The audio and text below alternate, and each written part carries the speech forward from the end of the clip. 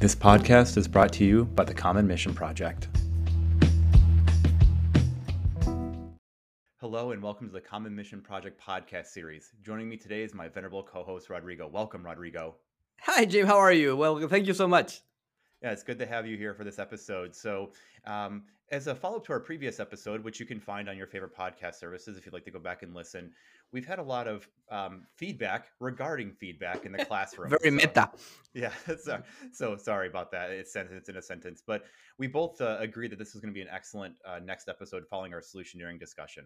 I agree. Yeah, I mean it's interesting because it's one of those disciplines that it's adjacent to many things that we are used to dealing with in the classroom, like leadership, like mentoring.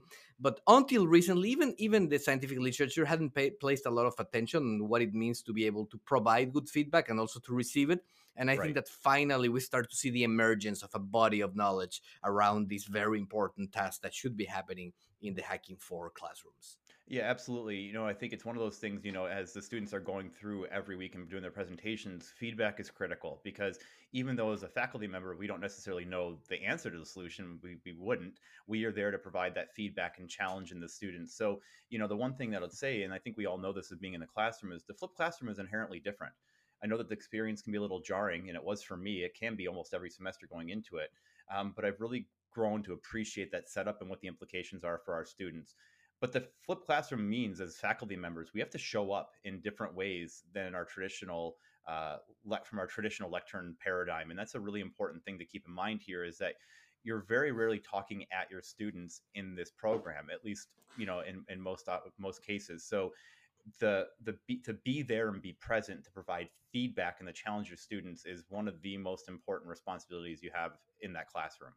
Yeah, and I mean this is something that it goes beyond just the hacking for world. Is what is the best way to deliver content and knowledge. And for many years we've been lecturing, and the lecture I mean, the origin of the word in English is literally standing in front of an audience, so they could you could read the handwritten books and people could copy them, right? So to lecture was to deliver this one direction knowledge, and it's never been a good way of learning. And there's a ton of cognitive research there that many of our listeners might be familiarized with.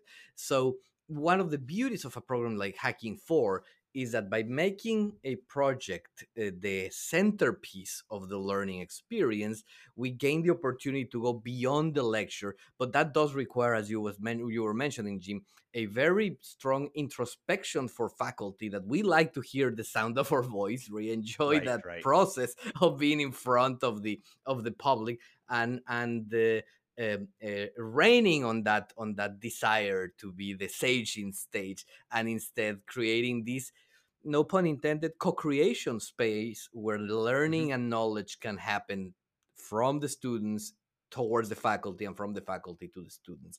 Becoming a mentor, somebody capable of providing high quality feedback, becomes way more important than becoming an expert in your field. Yeah, and I think that's actually a really great way of framing it. I tell my students when I get into the classroom the first week is that I'm not here to lecture at you or to you. I'm here to facilitate this process so that you feel like you get something out of this that you can carry with you, whether it's business creation, the rest of your academic career, professionally, uh, and to be there to learn from them as well. And I think it's a completely different paradigm. So that flipped classroom has implications that are far beyond the students coming up and presenting every week. It means a lot of different things, and in this episode really kind of talking about that feedback loop and that feedback cycle. There are tools, and I know that we've seen them in the slideshows and everything that we've been providing to the decks and materials for that have been originating with BMNT and Steve Blank and a few others. But the idea here is you're not there to talk at your students. You're there to be a feedback loop and to provide insights, even though you don't know the domain. I've had plenty of times where I've had problems that I don't know. I have to go do my own research before the semester starts, but that doesn't mean that I don't know the process well enough to be able to at least poke at the students and their thoughts. So why don't we jump into a little bit of conversation here, Rodrigo? There's a couple of aspects of the feedback cycle: delivering feedback and receiving feedback, right? Yeah, I completely agree. And this is where things get tricky, right? So one of the biggest challenges, and this goes to students interacting with the faculty, also when they go, and we'll talk later in future episodes about the discovery process, but when they go and talk with potential beneficiaries or technologies who are working on the technology, is how do you receive good feedback? How do you become somebody who has this growth mindset, capable of receiving feedback even when you disagree with it or where it's uncomfortable? And we might discuss why feedback might be uncomfortable. And then also, Right. how do you provide good feedback? How do you get better at expressing an opinion to or a guidance to people without offending them, without with the capability of getting through it, so you can, as the objective of that feedback, transform the behavior in a positive way. Yeah, exactly. And that's the thing. And we'll talk about some ideas that I have in terms of like what I recommend in terms of how to deliver feedback. But I think we're all familiar with the idea of relentlessly direct. Excuse me. That really was derived from Kim Scott, that radical candor. So let's talk a little bit about that chart we all know so well, and what that really means for us in as faculty in the classroom. So Rodrigo, when you think of relentlessly direct or radical candor, what are the things that come to your mind?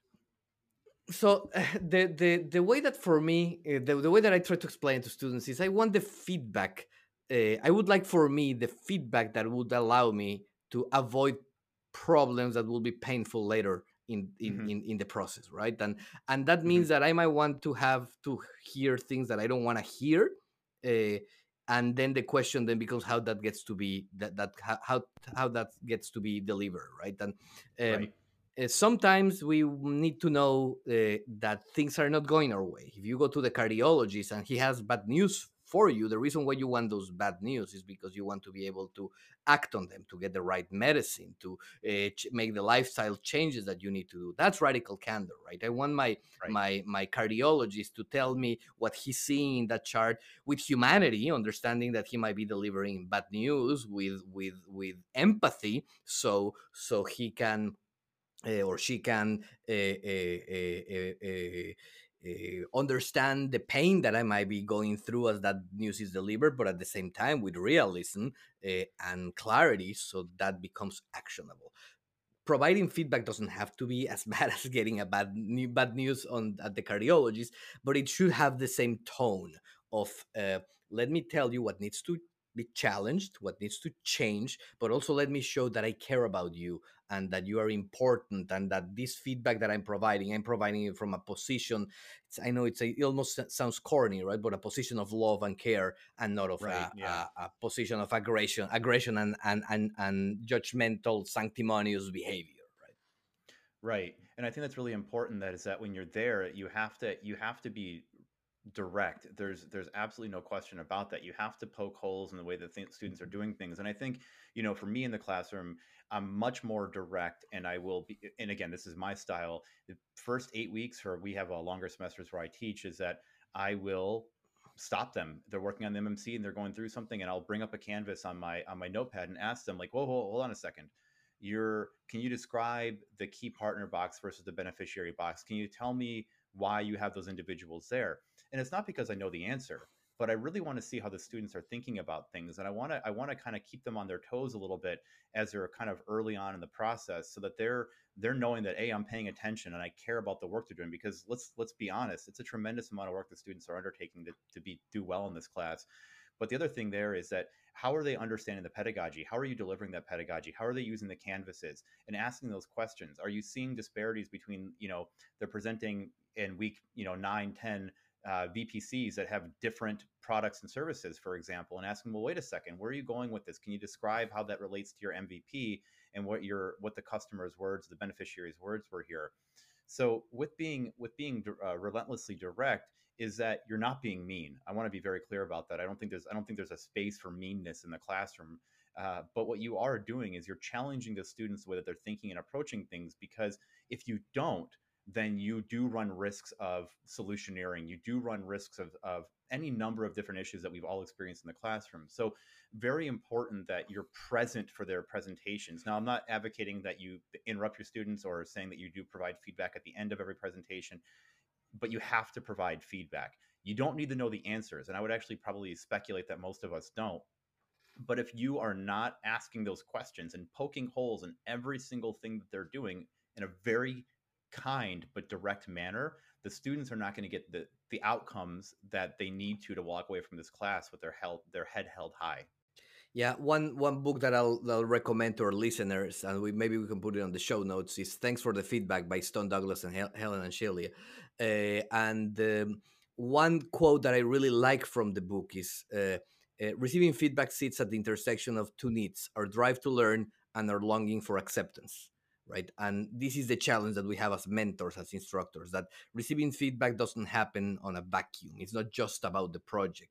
You'll be judging, you'll be providing a assessment of the identity of the group and the individual that is receiving the feedback, and that is challenging, right? We all look for Oh, acceptance, sure. especially when we're working hard, and it's hard when you don't get it, right? And at the same time, we have to be very careful to signal that a feedback that means that things have to change is not at all a evaluation of the individual. And as this very basic idea that anybody who has been a parent or has had good friends and has had to give a feedback, or uh, it's incredible how easy it is to forget and to Yeah. not pay attention to. And what the literature has shown is that very frequently poor feedback can be poor either because we are trying to be too empathic and therefore we fail to deliver that radical candor that we were discussing that is necessary Hmm. to enact transformations, but also the opposite, that we are so harsh even though maybe the subject of the feedback is appropriate, that the person receiving the feedback just feels attacked, closes the shell, and ignores the feedback. We all had this bad high school or college professor, maybe even graduate school. I hope that's not the case, in which the comments at the margins were so mean that the only thing you remember from that class was the bad experience, and the opportunity for transformation was missed at that moment. Yeah, and I think those are really important points. Is that I'll go ahead and say it. Don't be a jerk. It's Yep, it sounds kind that's of it seemed funny. like a good principle. Yeah, but that means that like, if you're coddling a student team and saying that they're not really pulling their weight, or they're not, they come in the class 2 weeks in a row and the group of five has done one interview and saying, oh, it's okay, you'll get there. And no, you have to ask questions like, can you describe what your process looks like here? What are you sending out? One example I give my students and is a job search. So let's talk about that from like a discovery perspective for a second. So when I give feedback and they come in with not enough interviews, not enough discovery sessions, I'll say, here's my example, and I'll say it multiple times a semester. You're applying for a job. You're getting ready to graduate from university, and you're going to look for your first role outside of school. If you apply to one job and you're expecting maybe 10% of these companies to get back to you, 10% of one is not a response. But if you're getting 10% from 100, now you have an opportunity there to kind of say, okay, I've got a chance. I'm getting my foot in the door. And the same thing here goes with feedback when in this case about discovery, is that if you send 5 emails and you're expecting to get them all back, it's not going to happen. It very rarely, we know that engagement, people are busy, things get lost in their emails. But if you send out 100 emails and you get 10% back from that, now you're building this snowball effect of people that the students can potentially talk to. So, kind of providing feedback like that and asking the real question, well, can you describe what's going on? And they'll say, the sponsor is just not responding and I could use some help with that. And asking them to be very candid with what's going on with their experience, because it's not just about the canvases and the outcomes here. It's also what they're experiencing as they're going through the program. So ask those kind of questions when you're providing the feedback, because we also as educators, excuse me, really do need to be, on top of these things, because it can get to a point where things are too late if you're not asking questions. Can you describe to me why? What made you think this? Where did you derive this from? And challenge them and say, I don't think this person's a key partner. And let them tell you why they think they are. And sometimes they'll do it even though I think it is a key partner, for example, and see what their thoughts are, just to have them validate that and tell me, no, Jim, it's this is why I had this person here. Oh, okay, so you've thought this through. And what you find is that when you're providing feedback like that, the students start to hear your voice in their head, and they're asking these questions themselves before they get to the presentation. And I think that's a really good way of being able to say that, yeah, they're listening, and I've been direct, but I'm also helping them go in a good direction. That's some of the things that I've noticed when you're providing good feedback, as they start to hear that, your voice in their head about what it is that they're doing and why. Yeah, it takes two to feedback, right? So and in that regard, there is a person delivering the feedback and there is a person receiving it, and everything that you mentioned I think is correct, and it has to do with this personal evaluation.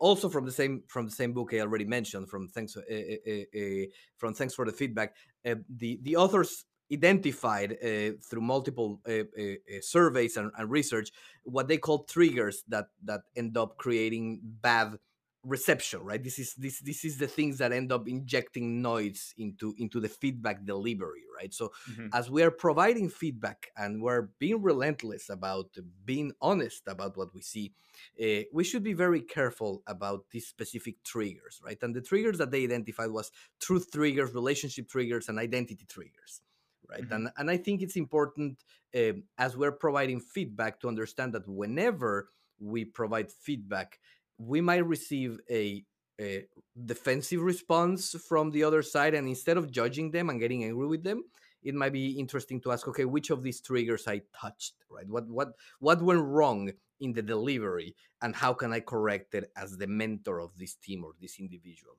The truth triggers are very evident, right? It's when the things Right. are not true, or they feel like as untrue for that individual, and then they feel that your vision of the world and theirs is not the same.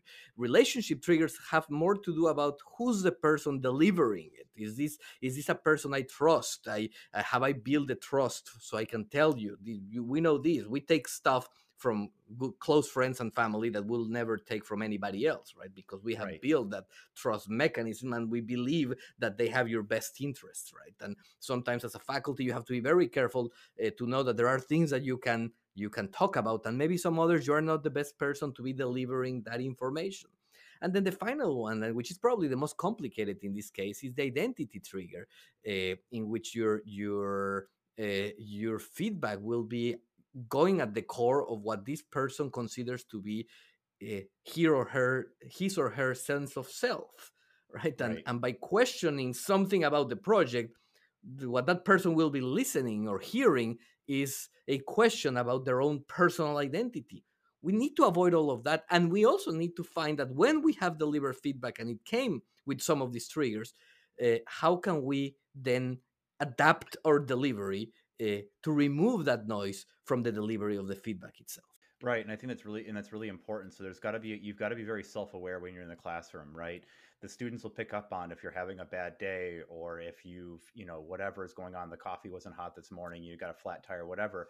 And you have to be very cognizant of how things are being delivered. And students will take your feedback personally because they're putting their hearts into these projects. So you have to know that this is not just reading out of a textbook, and the students are, oh, I failed a quiz. No, this is, I've spent hours trying to do this and I'm not in the right place. So again, in the back, not in the back of your mind, in the forefront of your mind, when you're delivering this feedback to your students, you've got to keep in mind that they are taking this very seriously. I'd say 95% of the time.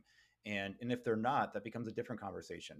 Do you take a student aside and say, instead of doing it in front of the whole classroom, you have to use those other tools that you have to be able to evaluate what's going on in the classroom. So be careful what you say and how you say it, because the students, they're working hard, and if you're not able to kind of be introspective as you're going through this, or even able to apologize if you do something that's incorrect, and be a bigger person here, you're doing your student teams a disservice. So it's very important to kind of keep those things in mind.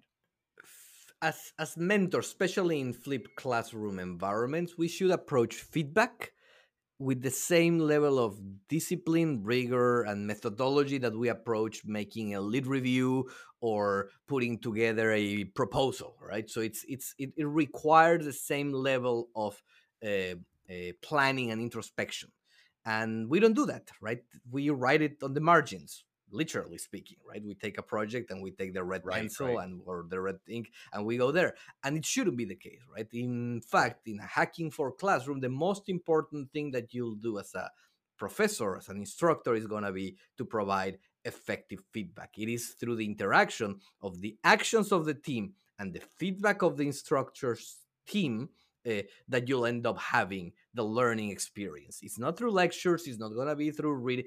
Everything else, they can get it on YouTube. right? So they can Right. find a nice Steve Blank or a Rice video on value proposition, right? So ultimately, what makes this class different is this dance between the production of the canvas through the discovery process and then the feedback that they should receive from the faculty team that should help them guide and calibrate good performance and bad performance. And this is why it's so important to make sure that we deliver that appropriately. Now, there is the other flip of the coin, which is how to receive feedback. What should students be doing? And I think it's as important to be good at receiving feedback as it is delivering it.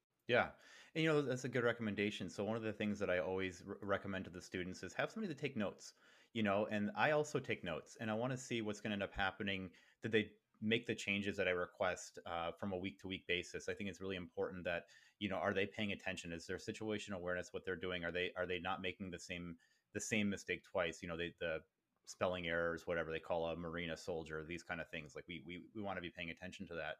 But I think it's also, one of the things before we get into our best practices is, Rodrigo had brought up a couple things. There's three types of feedback, and I think it's important here that we touch on those. And that calls into appreciation, so a thanks, coaching. There's other better ways to do it, and then that evaluation. Here's where you stand. And I think relentlessly direct encompasses all of those. I will always, unless there's a reason otherwise, tell the students I appreciate the work that's going into this, and I appreciate that you're having struggles. How can I help you? I'm here to listen. And my university, we have a Slack channel between faculty and students. I get hit up all the time for those things, and I try to make myself available as possible. If they need me to, come in and talk to somebody, I do that. And then the evaluation part is just as equally important. So I think you have to have like this three-legged stool of approach here to make sure that we're helping put the students on the right path. Because again, we don't know the domain like they're going to by the end of the semester. I mean, most of us. I think there's obviously problems that we get that are in our wheelhouse, but if I have a problem in drone piloting, I don't know anything about drones, so the students are going to end up knowing better than I do. But I know the process, and I can guide them through that in a way that does not diminish their enthusiasm and helps build them up throughout the course of the semester. Yeah, I mean, in a perfect scenario, there's people, and that's something we should all aim for, that can take good experience even out of the worst feedback possible, right? So and I admire those individuals, and I hope that our students can be that resilient, that even when you get the worst kind of blunt, ill-conceived, poorly presented feedback, you still can peel the onion and learn from it. That's Right. wisdom, right? And I hope that we're doing our part for our students to be there. But now we don't control how we receive feedback. We control what we do with what we receive. This is as true for it's a truism of life as much as it is a good principle for hacking. So for our students, I would say hopefully you'll receive good feedback from your faculty team. That's our objective, and here at the Common Mission Project, we're trying to work hard with the faculty, so we all work together in this direction. But it might be that during that experience you might get bad feedback from them or from the beneficiaries, or somebody in the Right. sponsoring team tells you that what you're doing is garbage, right? And then the challenge becomes, okay, whatever the way it came to me, can I reframe this in a way that I can still learn from that? And that's the challenge for the student, but therefore it's also a challenge for the faculty member to teach students some of this resiliency. So when bad feedback comes, they can take that one and still make with lemons lemonade, right? Yeah, I think that's a great point. Oftentimes, sometimes sponsors will say, "I want you to do this," and it's the students will come, and I've had these meetings frequently with students before or after class. Well, this is what they're telling us, and they're telling us to do this and telling us to do that, and that's where that coaching kind of comes in, and that empathy comes in, where you can, okay, I hear what you're saying, and sometimes there's interventions that need to happen, but whatever. But it's being able to have the students listen for the sake of listening, right? Not because they want to respond, and being able to soak that information back in, and then how are they going to apply it in that space? So I think it's really important that as you progress throughout the semester, that you are there and poking holes in things, but doing it in a way that builds them up and doesn't cut them off at the knees. Because the last thing you want to do is, because of you're being ruinous or you're being manipulative or any of those other things that exist in that quad chart, is that students lose their confidence in not only the class but in the feedback you're giving to them. And it's very important to have that collaborative relationship in the classroom, which again makes the whole flipped classroom paradigm very different than a lot of faculty are typically used to by being at the lectern. So one of the things we avoid with lecturing is having a conversation, right? Right. Because we are presenting a class, a flipped classroom. It's human interaction. Right? Yeah. It's back and forth, and like human interactions are is complicated because human interactions are complicated because us shave monkeys are complicated.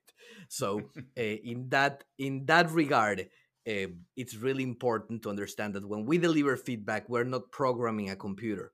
We're treating we're dealing with human beings, and when we're Right. receiving feedback, the person giving that feedback to us also is not just a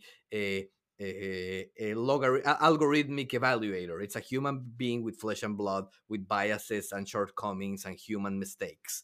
And in Right. that flawed space between the person delivering feedback and the person receiving it, there's wisdom and knowledge and experience and all of that together.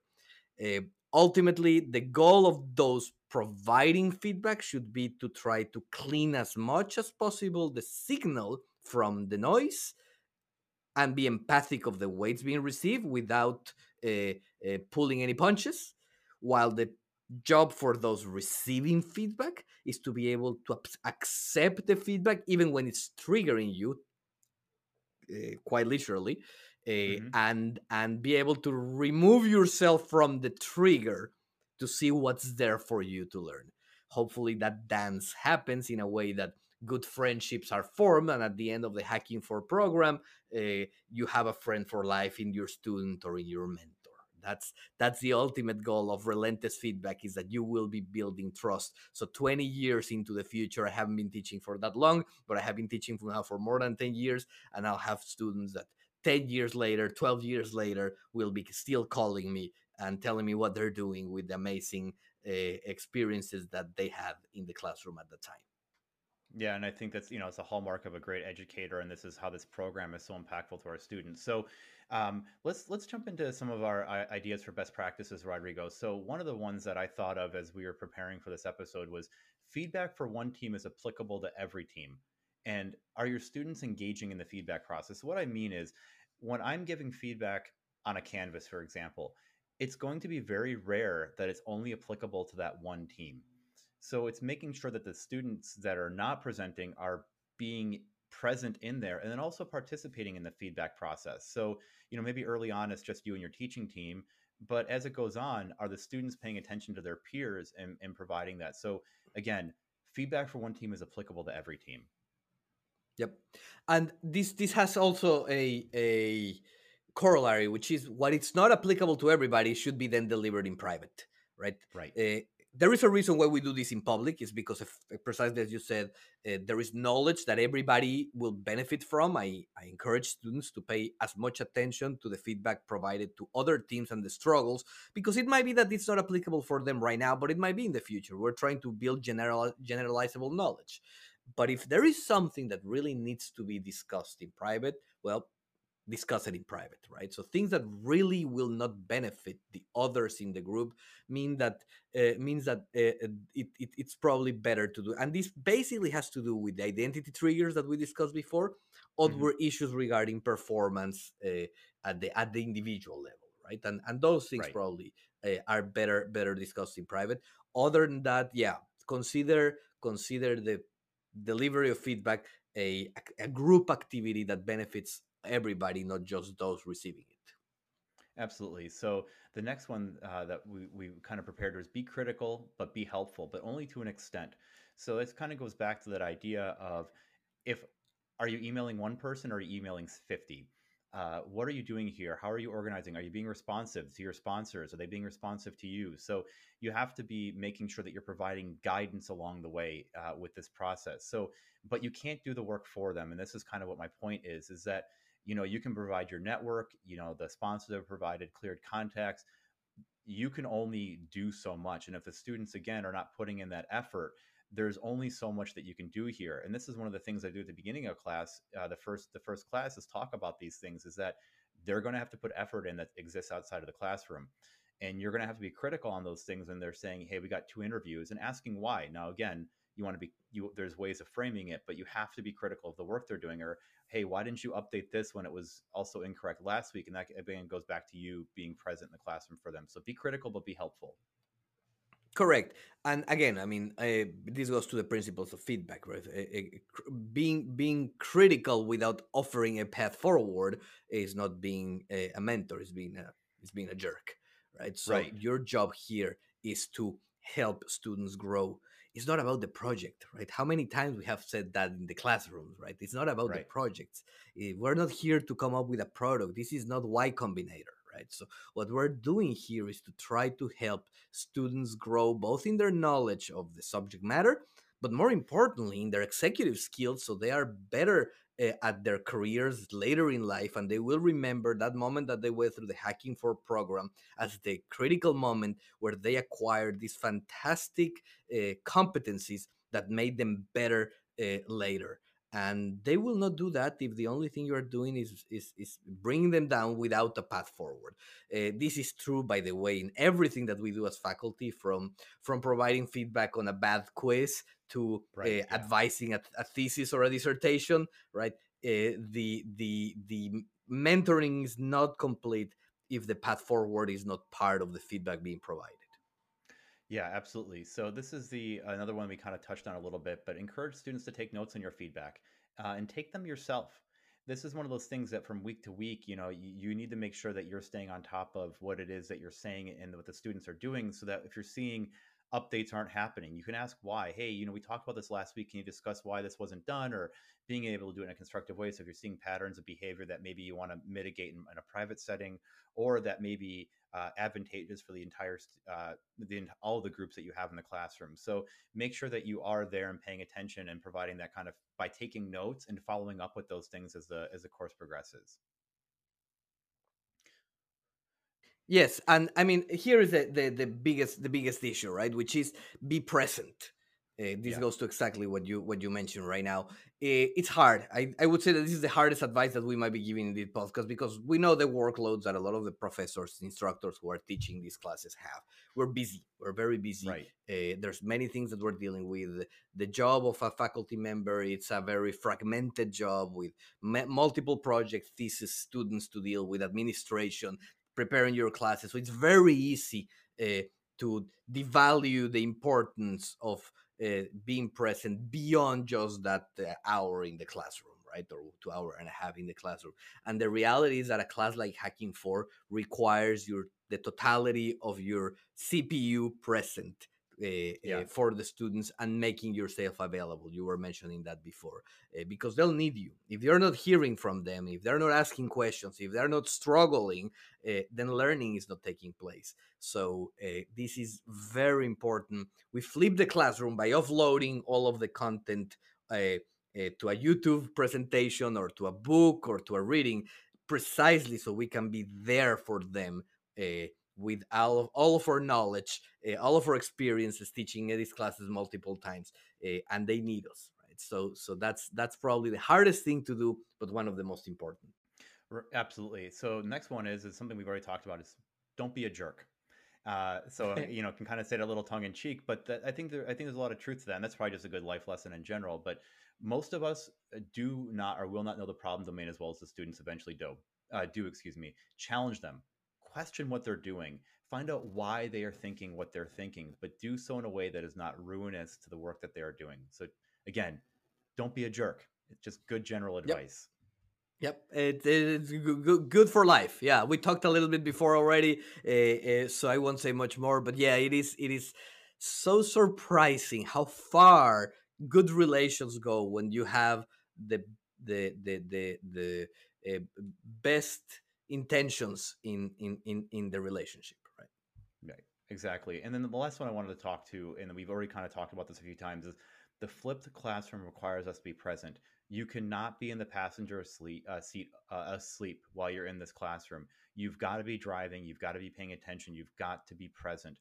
Because if you're not there to poke holes in things and ask questions and challenge assumptions and figure out why students are going down a certain path, you're doing a disservice to those students. And I think it's a different paradigm again than being behind the lectern. So you have to be present. It's the different type of modality, and I think that's what makes this class so special and so unique. Correct. Yeah, I agree. So just want to say thank you again to the Common Mission Project for the support of this podcast.